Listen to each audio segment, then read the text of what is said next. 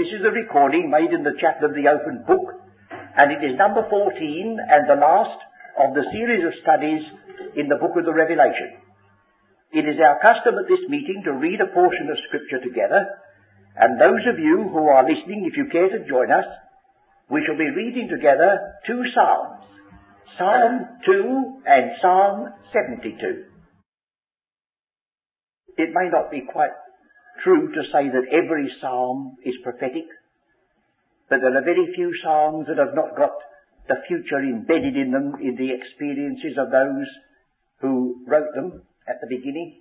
And it's very obvious in Psalm 2 that we have the precincts, as it were, of the Millennial Kingdom. For there we have the statement, "He shall rule them with a rod of iron," which is repeated in the book of the Revelation.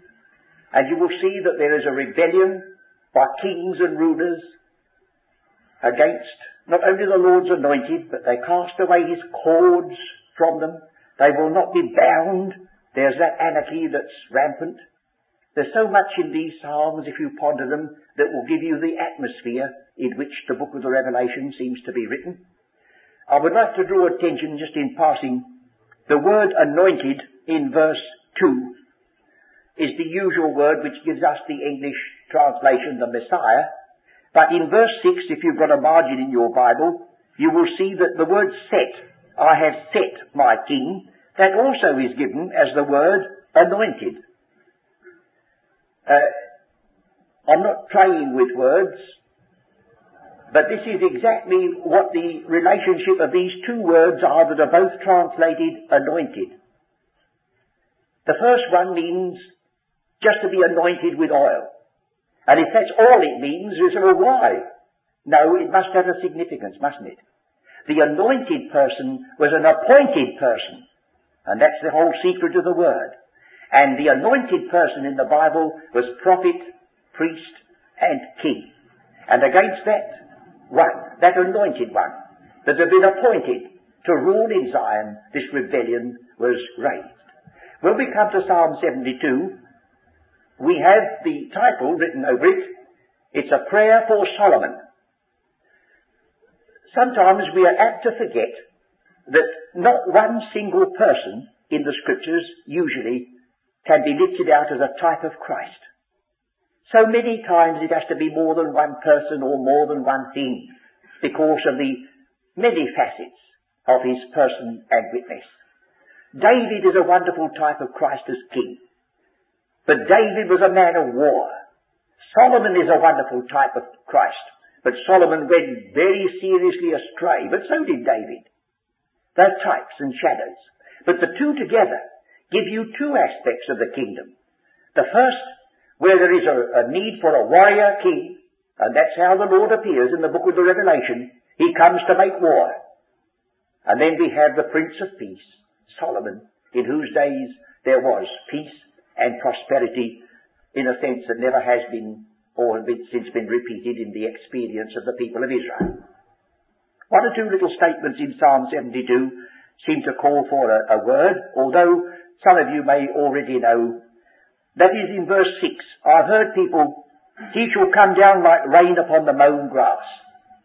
And it's no disrespect to my dear old mother, because if she were out in the country and the rain came down on the hay, she'd say, "Doesn't it smell nice?" But if you went to the farmer and said, "Oh, that's lovely to have a pelting rain on your hay, it says so in the Psalms." Well, he'd say the Psalms don't know what they're talking about. This word doesn't mean the grass that's there. It is the word translated the king's mowings in the book of Amos. I think I've got a note here somewhere to that effect. And also in 2 Samuel 23:4. It's the ground that has been mown and left just hard, spiky sort of pieces of grass that crackle under your foot in the heat of the sun in Palestine. Oh, what a miracle takes place when the first rain comes. Before you can believe your eyes, it's all emerald green. That's what it'll be like when he comes. He shall come down on the mowings that are all dead and dried, and the wilderness shall blossom as a rose. That's one of the thoughts. And then you'll find more than once in this psalm, all nations are mentioned. And you remember in the great prophecy, Matthew 24 and other passages, it speaks speaks about all nations, all nations, all nations. They must be kept as they're written. This is not merely preaching the gospel to an individual sinner.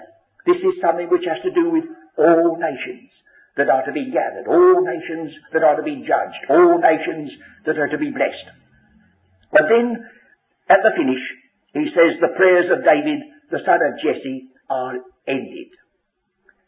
The prayers of David, the son of Jesse, are ended. It doesn't mean that David never prayed anymore, but he'd reached the zenith. He'd reached the goal. He had nothing more in front of him. And I would like you to turn to the passage I partly referred to, 2 Samuel 23:5, just to see how he speaks of it in that passage. 2 Samuel 23, verses 4 and 5.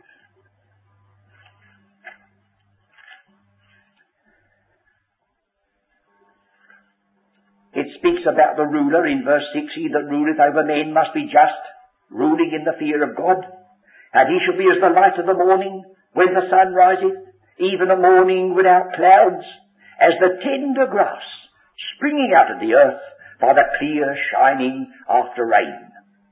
Although my house be not so with God, yet he hath made with me an everlasting covenant, ordered in all things and sure. For this is all my salvation, and all my desire, although he make it not to grow.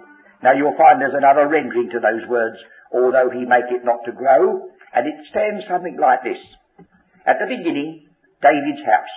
For is not my house thus through God? At the end, for shall he not cause it to prosper, is the alternative rendering. And in the middle, 2 statements. This covenant is sure, and this is all my desire. There is David lining himself up with God's purpose.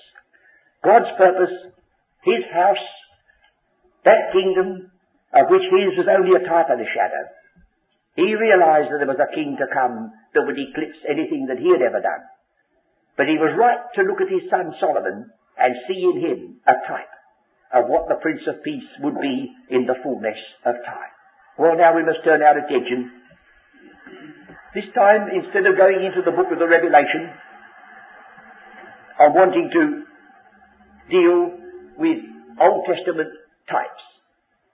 One of the reasons why I'm bringing the book of the Revelation to a conclusion, I think, is a very wholesome one, for I don't know any more to tell you. I dare say I could occupy this pulpit for an hour telling you nothing, but that's not what I'm here for. And I have a feeling that if a person says he doesn't know, when he doesn't know, he's more likely to be believed when he says he does. And if there's anybody else who knows all the answers to the problems that are there in Revelation 20, 21 and 22, I shall be very glad to change places with you. Another reason is this, that I feel we must keep a balance in this chapel. To keep on and on and on with Antichrist and Daniel and the man of sin and all these things would be, at long last, to put our truth out of perspective. For those of us who belong to this ministry, we are sure that we belong to the church of the body of Christ and under the terms of the mystery. And although all Scripture is our province, yet it would be unwise to be so steeped in prophecy that belongs to another people as not to give enough attention to our own calling. So when we meet together in this chapel next time, we shall be going back to our own epistles and considering largely the practical outworking of truth that we find embedded in that epistle to the Ephesians. We, this evening, are going to look at just a few statements made with regard to 3 kingdoms that come in the Old Testament. The kingdom of Saul, the kingdom of David, the kingdom of Solomon. And the first thing we have to remember is there never ought to have been a kingdom on earth at all, so far as Israel were concerned. For the very fact that Saul was asked for, God says they rejected me. But of course, he overrules the strange activities of the human mind, and it's now embedded in Scripture. That which we see given in prophecy, that before the true kingdom is set up, there's going to be a false one. There will be a pre-millennial kingdom. Now some of you who hear me say that mustn't run away and say, that I've endorsed what is now called the Millennial Kingdom teaching, because that teaches that there's going to be a real sort of millennium to last about 500 years on the earth, which I can find no warrant in Scripture. But when I look at the book of the Revelation, I find that before the king comes, there is to be a universal kingdom. It'll be the kingdom of the beast, the anti-Christian monster at the time of the end. And Saul comes before David, and David comes before Solomon. And those three phases of the kingdom are there in the book of the Revelation. We have, first of all, the 13th chapter, where we have the anti-Christian kingdom. We have the 20th chapter, where we have the Millennial Kingdom, but it's a rod of iron kingdom, and there's a rebellion at the end. And then we have after that the day of God, which is so often forgotten, which takes you right on to the end, when the perfect kingdom is laid at the feet of the Father, that God may be all in all. So although I said to you just now, I'm finishing the book of the Revelation because I don't know any more about it, I do see moderately clearly that those three kingdoms are there in that book, 13, 20, and 21 and 22. So shall we use the time we have at our disposal in acquainting ourselves with some of the terms that are used for these three kingdoms? They will help us, I think, to get a little picture and, as it were, round off our studies and bring them to a fitting conclusion. We're returning to the Old Testament, the first book of Samuel, and in the 8th chapter we have the origin of the kingdom under Saul. I think we'll start reading together 1 Samuel, the 8th chapter. And it came to pass when Samuel was old, and he made his sons judges over Israel. Now the name of his firstborn was Joel, and the name of his second Adlah, and they were judges in Beersheba. And his sons walked not in his ways, but turned aside after Lucah, and took bribes and perverted judgment. Dreadful to think, isn't it, that a man like Samuel should have sons that could be described like that. A man like Eli had sons that were an abomination, and Samuel was called as a child. And now Samuel has to have the same bitter experience. How true it is that grace doesn't run in the blood. Grace doesn't run in families. It's no excuse, of course, but here it is. With all his knowledge of the word and will of God, his sons departed seriously, so seriously that they were practically responsible for the cry of Israel, give us a king. So we'll read on. Then all the elders of Israel gathered themselves together and came to Samuel unto Ramah and said unto him, Behold, thou art old, and thy sons walk not in thy ways. Now make us a king to judge us. Now the sting is in the tail of this statement. Make us a king to judge us like all the nations. There is a stock question which you'll find embedded in the Talmudic writings, that any new teacher that stands up is very often given a question. What do you say is the first and greatest commandment of the law? You know, they put it to Christ. He was there posing as a teacher, so they said to him, well, you answer that question. But it was put to other rabbis. And it's on record that one rabbi said, most certainly, the greatest commandment of the law of Moses was wearing a fringe round the bottom of your garment. Now, that could raise a smile in a Gentile. Oh, can a Gentile mind smile? I don't know. I was going to say so. Anyhow, just reserve the smile for a moment. What did that man mean? Did he mean anything sensible or what? Why should he put the fringes round the bottom of a garment as being so important? Because God said you must never omit that ribbon of blue, you must never omit that fringe, because that is a sign that I've given you that you are separate people from all nations of the earth. That's what he said. And these people were bartering that.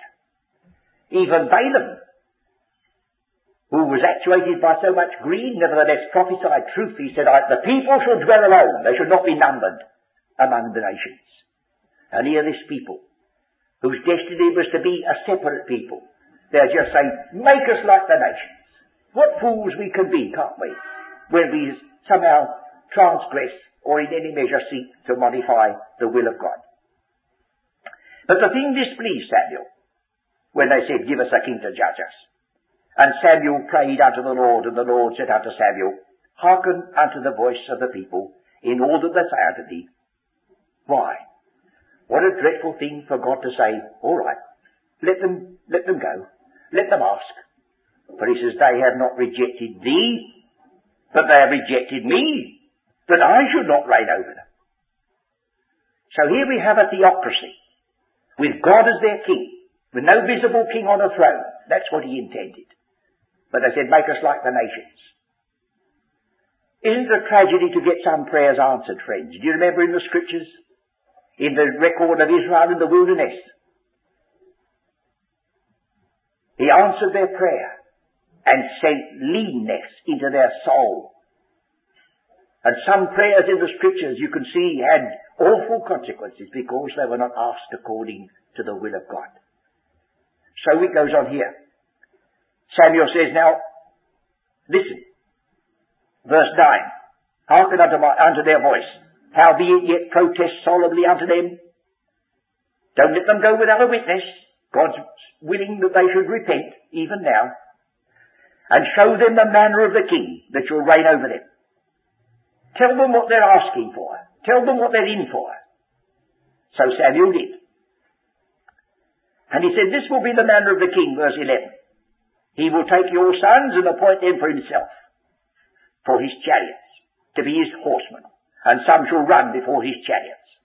And he will appoint him captains over thousands, and captains over 50s, and will set them to ear his ground, and to reap his harvest, and to make his instruments of war, and instruments of chariots. Here it comes. Here's this despotic rule. Here's this having to be conscripted, even for farm work. I suppose you know what to ear the ground is. That's the Old English word to plough. And he will take your daughters to be confectionaries, and to be cooks, and to be bakers. And he will take your fields, and your vineyards, and your olive yards, even the best of them, and give them to his servants. And he will take the tenth of your seed. This is beginning to usurp what belongs to God. The tenth, the tithe, belong to him. Of your vineyards. And he will take your men servants, and your maid servants, and your goodliest young men, and your asses, and put them to his work. And so it goes on.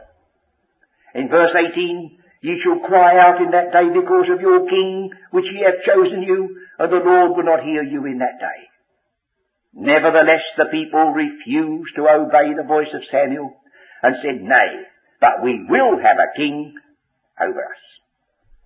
So, Samuel was told in the last verse of this chapter to hearken to their voice and make him a king. Now here's the king in the next chapter, the 9th chapter.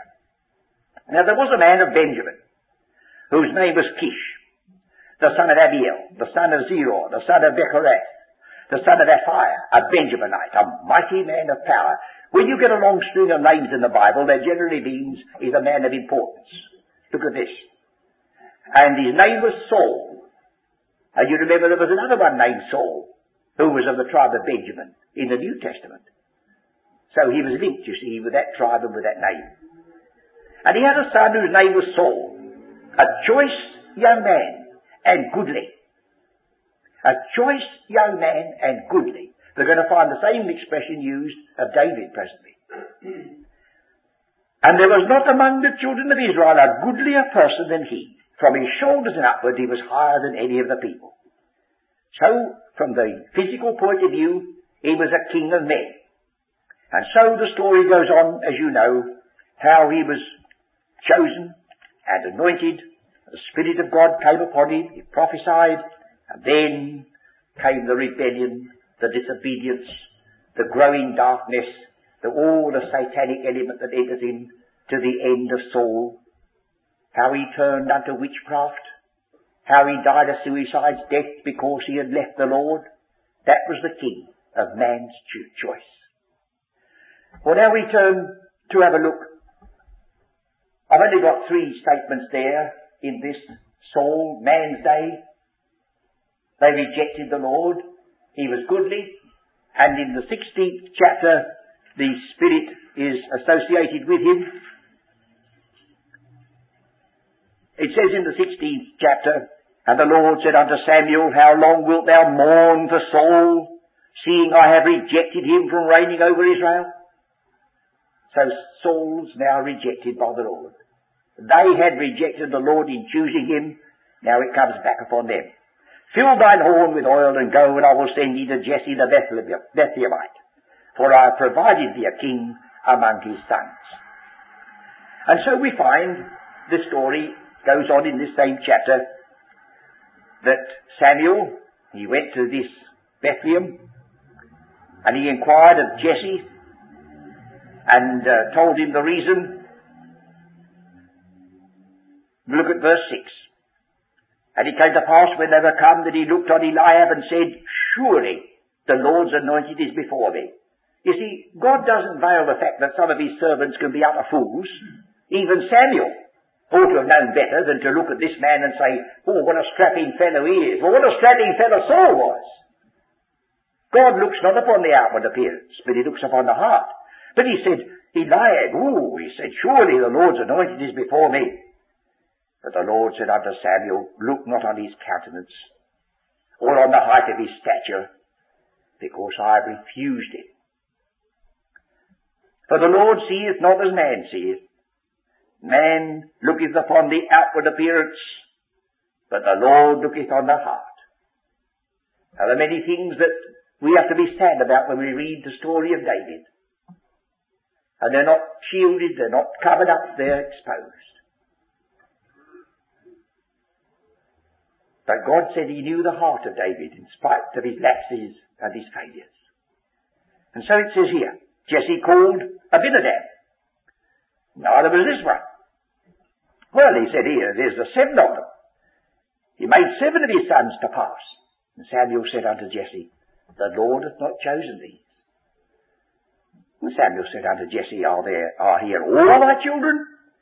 Oh, he said, there remaineth yet the youngest. That's what God does, you see. He picks up those who are of no account. And he passes by those who would be chosen by men. I'm very comforted about that myself. And so you should be too. For we are numbered among those who are not very many of us mighty, not many noble, as the epistle to the Corinthians said. And there remaineth yet the youngest. And behold, he keepeth the sheep. Oh, if I'd only known. That's the point. That's the point. I'm making him my shepherd king. I took you from the sheepfolds, and I put you over my people of Israel. The shepherd king. And shall we ever lose the thrill and the joy of reading the words of the shepherd king? The Lord is my shepherd. I shall not want, and so on. Here he is, the shepherd king. And Samuel said unto Jesse, send and fetch him, for we will not sit down till he come hither. And he sent, and brought him in. Now he was ruddy, and withal of a beautiful countenance and goodly. So you see, there's no premium put on being ugly. God didn't say, now find me the ugliest person, I've had enough of a goodly looking one. No, this one was goodly. It depends on whether the outside is corresponding with the inside. That's the thing that matters. And if the outside doesn't always correspond, well, we put up with it, you see. And there's a suggestion here that David was of that type of Israel, which you don't see many times now, but which have always been known. A ruddy complexion, rather auburn or fair hair, and even blue eyes. Now I owe a little bit to Elijah Ben-Dor's Samuel as a young man, because he introduced me to the wonder of Hebrew word study. And he had fair, curly hair, a pink complexion, and blue eyes, and he was a genuine Israelite through and through. And some of this swarthy type of Jew that you see is rather a mongrel variety and not the genuine thing. And you do also know, although we don't put anything on it, that many of the traditional pictures of our Saviour represent not a black hair Jew, but a fair, auburn-haired, ruddy-complexioned Jew. And there's a very great possibility that is retaining a truth. But what's it matter? Whether your eyes are blue or whether they're any other colour, it depends on the heart. And here was this David, a man after God's own heart, as God said. And the Lord said, Arise, anoint him, for this is he. And then Samuel took the horn of oil and anointed him in the midst of his brethren. And the Spirit of the Lord came upon David from that day forward.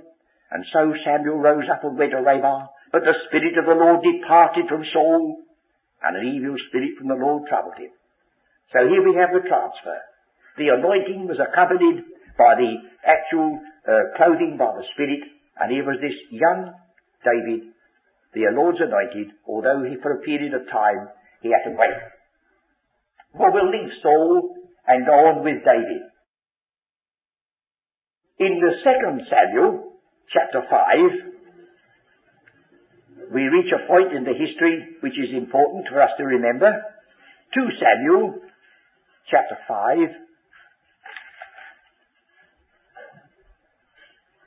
You must remember that David ruled over his own particular tribe and people for a period, and then ultimately reigned over all Israel. And there's a feature there that we want to keep in mind with regard to the type. David, not having all Israel at the very beginning. Solomon had all Israel all the time. Let's look at this 5th chapter. Then came all the tribes of Israel to David unto Hebron. Hebron is a word that means, among other things, fellowship. And spake, saying, Behold, we are thy bone and thy flesh. I'm going to stop for a moment to speak about something which has nothing to do with this passage. But you remember when our Saviour appeared after his resurrection, he said, Handle me and see, for a spirit hath not flesh and bones, as ye see me have. And there's been a wonderful, wonderful doctrine built upon the fact that he said flesh and bone and he hadn't got any blood. Well, to me, that's blasphemous nonsense. Because if you hadn't got blood, you wouldn't want to have oxygen, and if you didn't have oxygen, you wouldn't want to have nostrils, and you wouldn't have a human being at all.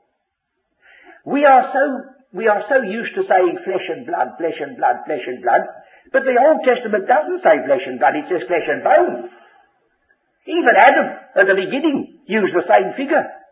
He looked at his wife Eve and he says, This is now flesh of my flesh and bone of my bone. Are we going to say, he said, Eve, you look a bit anemic. Nothing to do with it, you see. So let's watch these figures of speech. They said, We are thy bone and thy flesh. And you can understand what they meant. Also in time past when Saul was king over us, thou wast he that leddest it out and broughtest in Israel. And the Lord said unto me, Thou shalt feed my people Israel, and shalt be a captain over Israel. So all the elders of Israel came to the king to Hebron. And King David made a league with them in Hebron before the Lord, and they anointed David king over Israel. So he has a second anointing. This time all Israel now together. David was 30 years old when he began to reign. Can you listen to the same words in Luke's Gospel? Almost the same words. When Jesus was about 30 years of age, there he was, anointed for his work. And he reigned 40 years. In Hebron he reigned over Judah 7 years and 6 months. And in Jerusalem he reigned 33 years over all Israel and Judah. And the king and his men went to Jerusalem unto the Jebusites, and so he goes on and speaks about taking the Zion. Now let's go on, because this is the next step in the victory.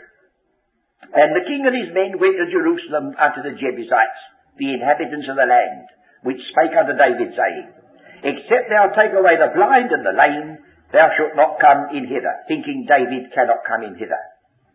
Nevertheless, David took the stronghold of Zion, the same is the city of David.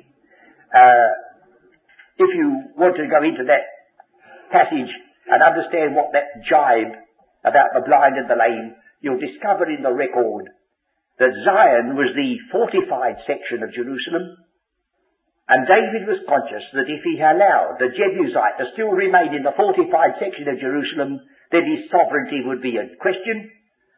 But they felt so secure in their fortified city that they put all the cripples up along the wall and said, they're good enough to keep David out. Then you may remember that Joab, he discovered the way up a shaft that supplied the inner part of the castle with water. I suppose you've been to castles in England and elsewhere. Carisbrooke particularly is a good illustration. Right in the middle of the castle is a well. And if you hadn't got it, you might as well capitulate, because you could be easily starved out. So they got right in the castle a well. And Joab found a way up the shaft. And before they knew where they were, Zion was taken. Well, that's just another feature. This is the overcoming element associated with Zion that you'll discover if you trace the use of the word elsewhere. Well, now we come to the final statement in connection with David that we want to look at. That's 1 Chronicles chapter 28. 1 Chronicles chapter 28. And David assembled all the princes of Israel, the princes of the tribes, the captains of the companies that ministered to the king by course, the captains over the thousands, the captains over the hundreds, and the stewards over all the substance and possession of the king and of his sons, with the officers and with the mighty men, with all the valiant men unto Jerusalem. Then David the king stood up upon his feet and said, Hear me, my brethren and my people. As for me, I had in mine heart to build an house of rest for the ark of the covenant of the Lord, and for the footstool of our God, and had made ready for the building. And God said unto me, Thou shalt not build a house for my name, because thou hast been a man of war, and hast shed blood. Howbeit the Lord God of Israel chose me before all the house of my father to be king over Israel forever. For he hath chosen Judah to be the ruler, and of the house of Judah the house of my father, and among the sons of my father he liked me to make me king over all Israel. And of all my sons, for the Lord hath given me many sons, he hath chosen Solomon, my son, to sit upon the throne of the kingdom of the Lord over Israel. And he said unto me, Solomon, thy son, he shall build my house and my courts, for I have chosen him to be my son, and I will be his father. And so it goes on. So David was a man of war all his days. And Solomon was the king of peace, practically all his days. And so we have the two. It's good to see how God said to David, and he might say to us, it was good for you, David, to have thoughts about my house. That's right, but you mustn't do it. And sometimes we entertain thoughts that we feel we ought to do. But he says, oh no, somebody else will. So it's good to know that God judges the intents of our heart as well as the very things we've done. Well, now I think we must turn, because we want to give the other side of the story a consideration, we must turn to the Solomon. The day of the Lord is the Millennial Kingdom. He comes to make war. He rules with a rod of iron. He has to repress a rebellion at the end. The day of God finds Christ as universal ruler, and he rules and reigns until all enemies are under his feet. He's there acknowledged as King of kings and Lord of lords, and the purpose is then completed. I said King of kings. 1 Kings chapter 4. We go back on our story a little bit now. 1 Kings chapter 4. See how far Solomon accords with this future, this prophetic teaching concerning Christ. 1 Kings 4:20. Judah and Israel were many, as the sand which is by the sea in multitude, eating and drinking and making merry. There have been those who, because of their interpretation, set aside in the book of the Revelation, chapter 20, the sand, and say it doesn't mean a great number. Well, here it does, and that's the usual way in which it's used, a great number. The sand of the sea. And Solomon reigned over all kingdoms, from the river unto the land of the Philistines, unto the border of Egypt. He reigned over all kings. Well, that's King of Kings, so far as it's humanly possible for a man to have that title. And then they brought presents and served Solomon all the days of his life. And then we have the description of some of the extent of his kingdom. It says in verse 24, for he had dominion over all the region on this side the river, from Tissar even to Azar, over all the kings on this side of the river, and he had peace on all sides round about him. So he was King of kings, and he had a dominion that was extensive. It says so here, vaster and wider than had ever been occupied before, and perhaps since, for it's been very much diminished, you remember. And it says in verse 25, and Judah and Israel dwelt safely, every man under his vine and under his fig tree. Now those words would conjure up in the mind of the Hebrew reader the Feast of Tabernacles, which is the last feast in Israel's festival year. And every man dwells under his own vine and under his own fig tree, no one making him afraid. No more need for walled cities. And it's even continued in this very city of London. You could find where there are Jews living together who are at all concerned about their faith, that when the time comes for the Feast of Tabernacles, out in their little back garden with a tiny little erection over their head, and the Gentile neighbours wondering what on earth happened to them, they're sitting under a bower of green stuff. They know what they need, even though they may not be able to fully express it. A day will come when the greater than Solomon will give them peace and safety, the very words that are going to be used by the Antichrist first and be disowned by him. And Judah and Israel dwelt safely, every man under his vine and under his fig tree, from Dan even to Beersheba, all the days of Solomon. And that is more or less an extension of the words in Psalm 72, he shall have dominion from sea to sea, and from the river unto the ends of the earth, or ends of the land, as it might be. And in Psalm 2, ask of me, I will give thee the heathen thine inheritance, and the uttermost parts thy possession. So here we've got the extension of the kingdom unto Solomon, which is an anticipation of that greater ruler that's yet to come. In 1 Chronicles, chapter 1, verse 9, I hope I've got this right. I may not. If not, I shall pass on and leave it. No, just look. I'll just make sure.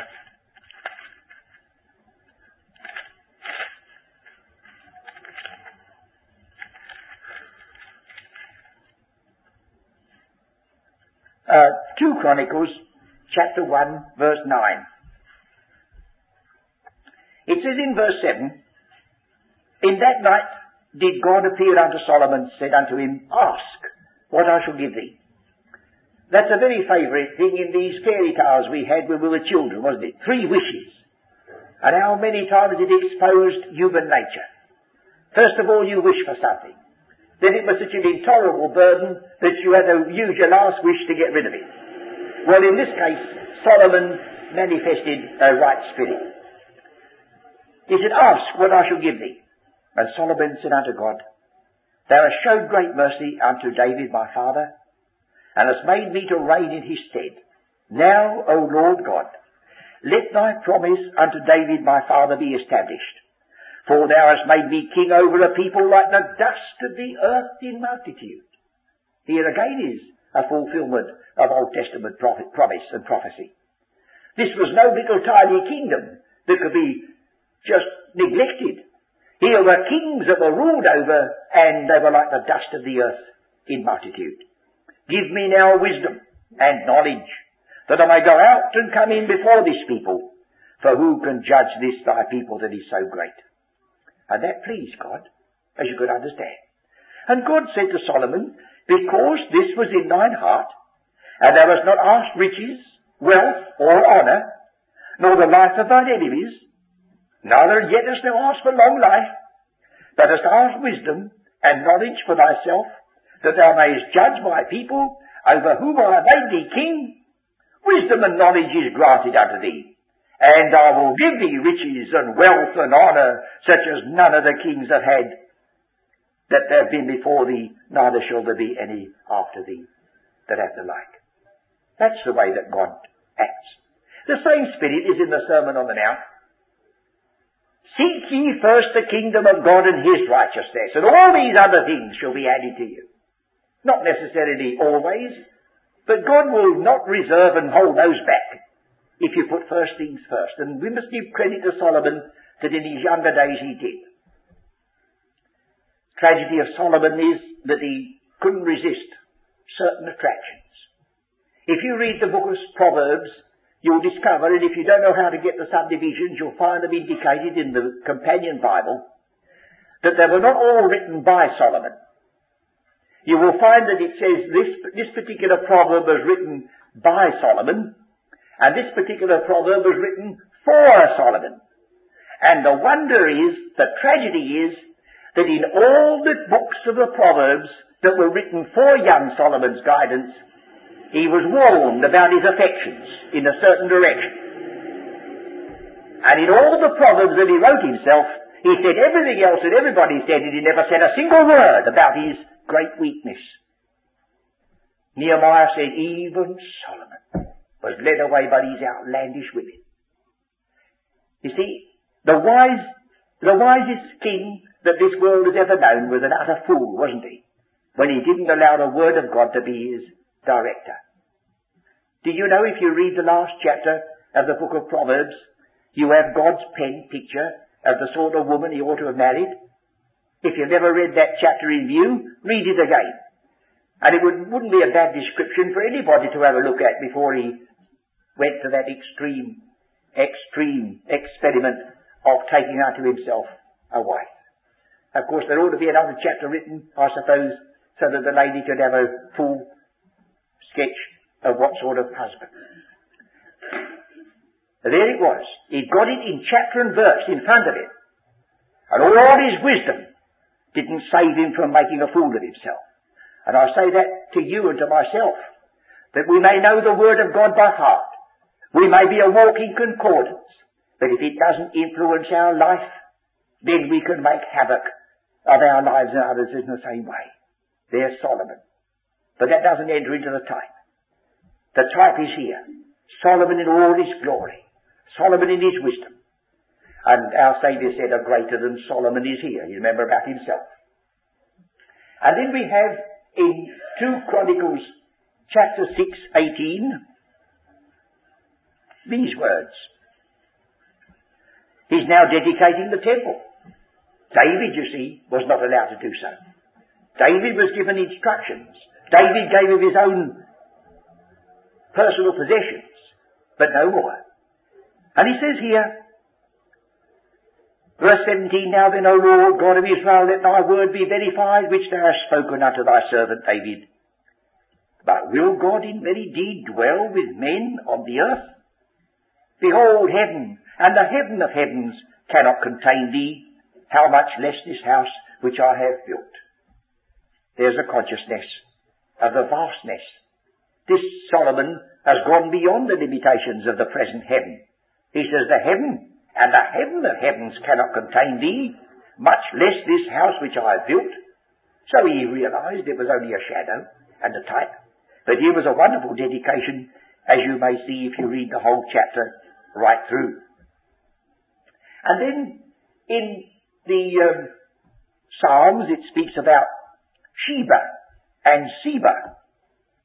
Well, I haven't actually got the passage on this chart, but there's very few people, when you speak about Solomon, doesn't think about the Queen of Sheba. Well, it says so in the Psalm. Before ever the Queen of Sheba came on the scenes, the Psalm was written. They shall bring the gold of Sheba and all these things to do with those outlying districts. And Solomon's wisdom was such that it had entered into the ears of this remote kingdom. And the Queen of Sheba made that long journey. And she said when she saw the wonder of Solomon's palace and all the things that he did, and when she saw his wisdom, her heart failed her. So we've got a picture of the way in which Solomon gives you the universal element of the reign of Christ. And then 1 Kings chapter 4:25, which we've looked at already, it uses the words safety, and in 1 Chronicles 22:9, it uses the corresponding words peace. We'll just get that.